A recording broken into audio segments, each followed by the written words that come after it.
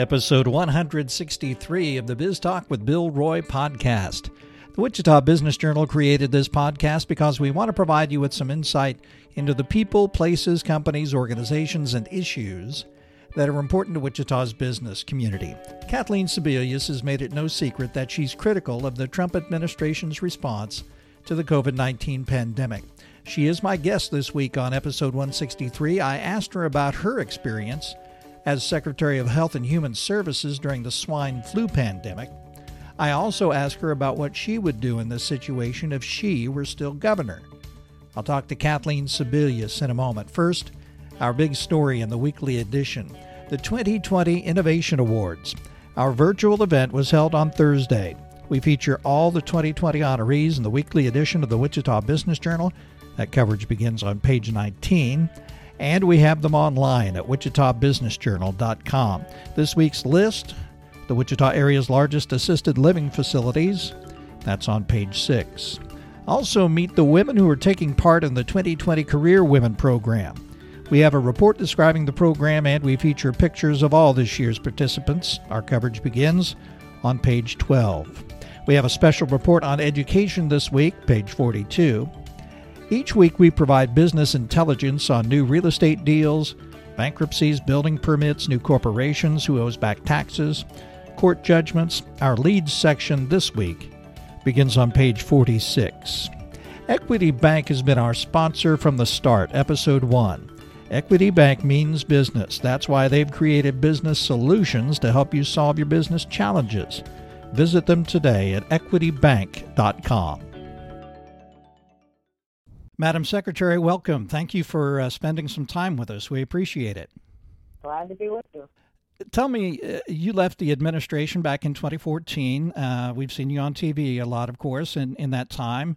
And we know you're in Lawrence. What are you doing these days? You have your own company? I do. I have a small company that I'm engaged with, working with some healthcare companies on the commercial side. I serve on several boards, and I'm an advisor to a couple of other companies. And I do policy work with both the Aspen Institute, where I run a health project, and with I'm on the Kaiser Family Fund board.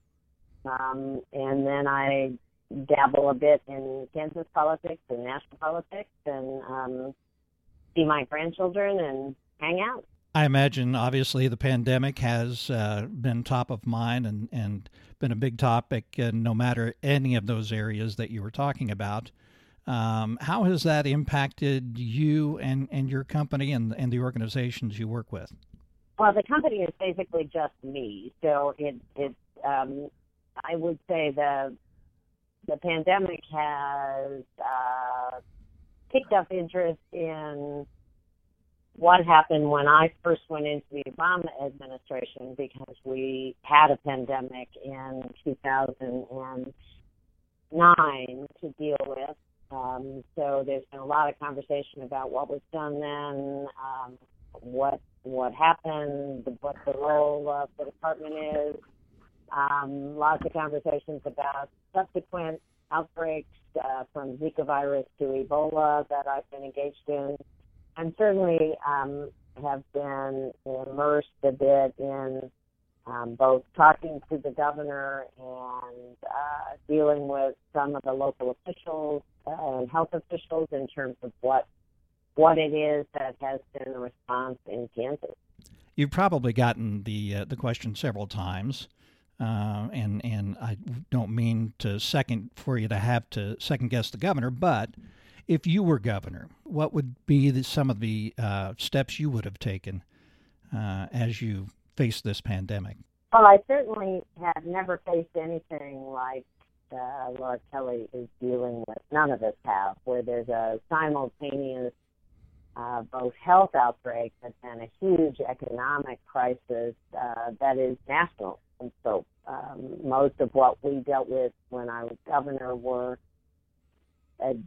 some kind of natural disaster or incident that happened in one part of the state, but even the whole state wasn't affected. We dealt with some economic downturns, but that wasn't accompanied with the health crisis. So I think she's in very unique territory. I have been incredibly impressed with both, I think, her choice of Lee Norman as her health secretary before really this whole crisis appeared was a very strong choice. I knew Lee. I had worked with him in the past.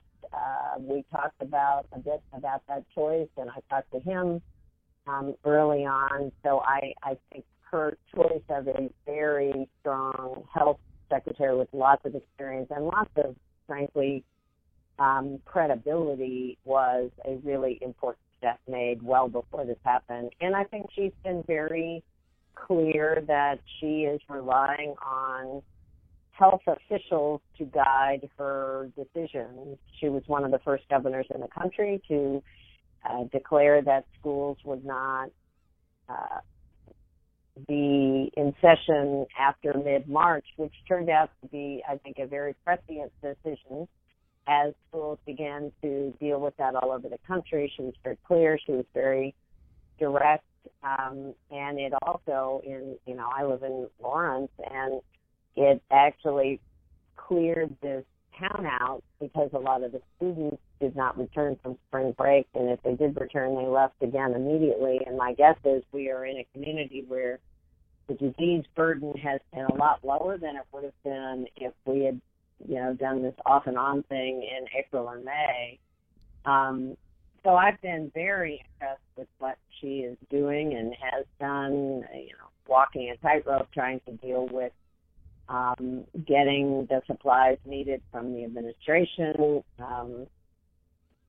There isn't any second guessing in my playbook. I've been very supportive of not only her actions, but her really clear communication. One of the things I certainly learned when I was HHS secretary, how important it was for people to have clear information, so you tell them what you know and actually tell them what you don't know, and do it on a repetitive and regular basis. And I think she's done, along with Secretary Norman, a great job at that. I had a chance to talk to Secretary Norman last week. He was my guest on the podcast. We had a great discussion, and he's definitely passionate about wanting to make sure the people of Kansas are safe. He talked about in a tweet yesterday, Kansas in the top 14 states for most rapid COVID-19 spread, and in the top 14 states for having the least restrictions on activities. As a policymaker, how do we balance that public safety aspect with concerns for the economy? Well, I think that is a very difficult tightrope. I think that states in the country were encouraged and frankly pushed from the president on down to open the economy. The day after CDC put forward pretty comprehensive guidelines about standards that should be used to reopen, the president began tweeting about states being liberated, that Michigan should be liberated and Virginia should be liberated. And I think, unfortunately, that began what we're seeing up to today, which is a very partisan debate about what is happening in the health sector, up to and including wearing masks. I've seen virtually every directive that Governor Kelly has tried to put forward based on public health, countered by the legislative majority saying we're not going to pay any attention to that, or we don't think we should follow that, or we want to restrict for authority or power. And that's a really unfortunate debate in the midst of a public health crisis, because I'm a believer that you cannot get the economy to fully recover. We will not be able to send children back to school. We will not have a fully functioning economic sector unless we get a handle on this virus. And we are falling further and further behind, not just in Kansas, but around the country. Of course, we're in July, but now is the time that a lot of districts, a lot of administrators, a lot of teachers are talking about students and administrators heading back to the classroom. What are your concerns as we face that timing of getting back into the classroom? Well, the concerns are very much the same. Is are parents going to feel safe about sending their children into school buildings? Are teachers going to be protected if they indeed teach physically in small spaces? Where and how do you feed children once they come to school? Where and how do you have children play when they're at school? So how do school districts try to implement social distancing, mask wearing, safety precautions at the same time as delivering an education? And while I think there seems to be some pretty good evidence that fewer children are likely to get seriously ill, there clearly are children who will be seriously ill. The more dangerous potential is that children can carry the disease, spread the disease, and that teachers and janitors and cooks and cleaning staff could be very susceptible to disease once schools reopen. So I think that balance is tricky. I'm watching now where, here in Lawrence, the third Boys and Girls Club activity in the summer has just shut down because another staff member was tested as positive. So I don't know if that same protocol will be followed in a school. If you put a school back in place and a teacher tests positive or a cafeteria worker tests positive, you then shut the school down. So all of those decisions, I think, need to be spelled out, and it would be very difficult to do it a district at a time. I think there may be some districts in the state with very low disease outbreak where kids could safely be back. There may be other areas where they really have to defer to what's happening with community spread and throughout the district to not increase the virus and increase the likelihood that a lot of people get sick. What advice do you have for businesses who are trying to make it through this? Well, I'd say again, I think a lot of businesses have opted, if they at all possibly can, to do remote work. And that decision is, I think, one that is based on safety concerns. How to put people safely back into an environment may not be as productive as keeping people with some sort of remote work. School opening will clearly have a big impact on the business community, because if parents do not have children in school for a considerable period of time, it's very difficult for them to go back to work. And it's going to be very difficult for people to find, childcare for as many children as will be out of school. So it's a situation that is kind of cumulative. The problem is we have been talking about testing in this country since February. We still have nowhere near as cases go up. What we should ideally be doing is, with every identified case, immediately do contact tracing, testing, and isolation. And the faster the cases rise and the more people who are identified as positive, the more difficult it is to do that. And we're watching communities in Texas and Florida just be overwhelmed. The hospitals are overwhelmed. The testing centers are overwhelmed. People are waiting in line 8 hours in Phoenix to try and get tests.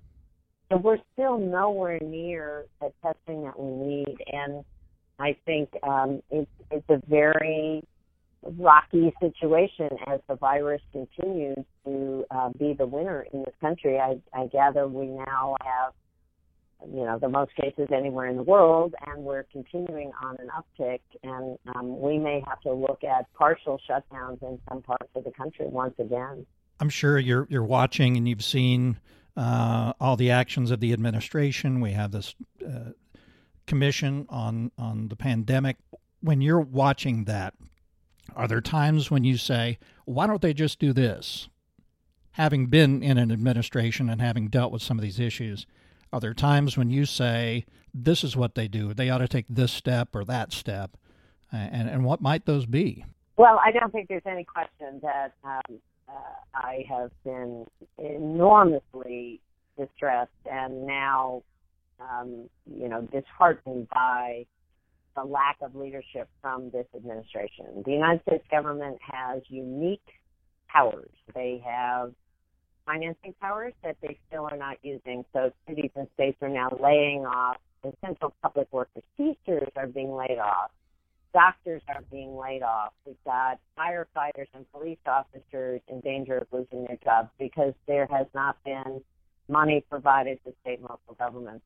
We have refused to actually use the National Defense Act to mobilize the testing, supplies, and supports we need. Still is not in place. We still do not have enough.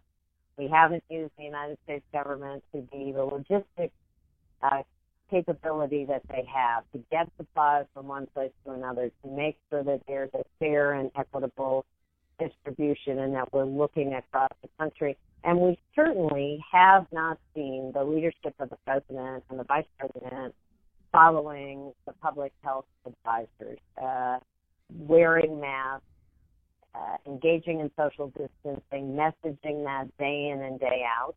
So we now have a partisan divide in the country, and we are in the worst shape of any developed country in the world. That didn't happen by accident.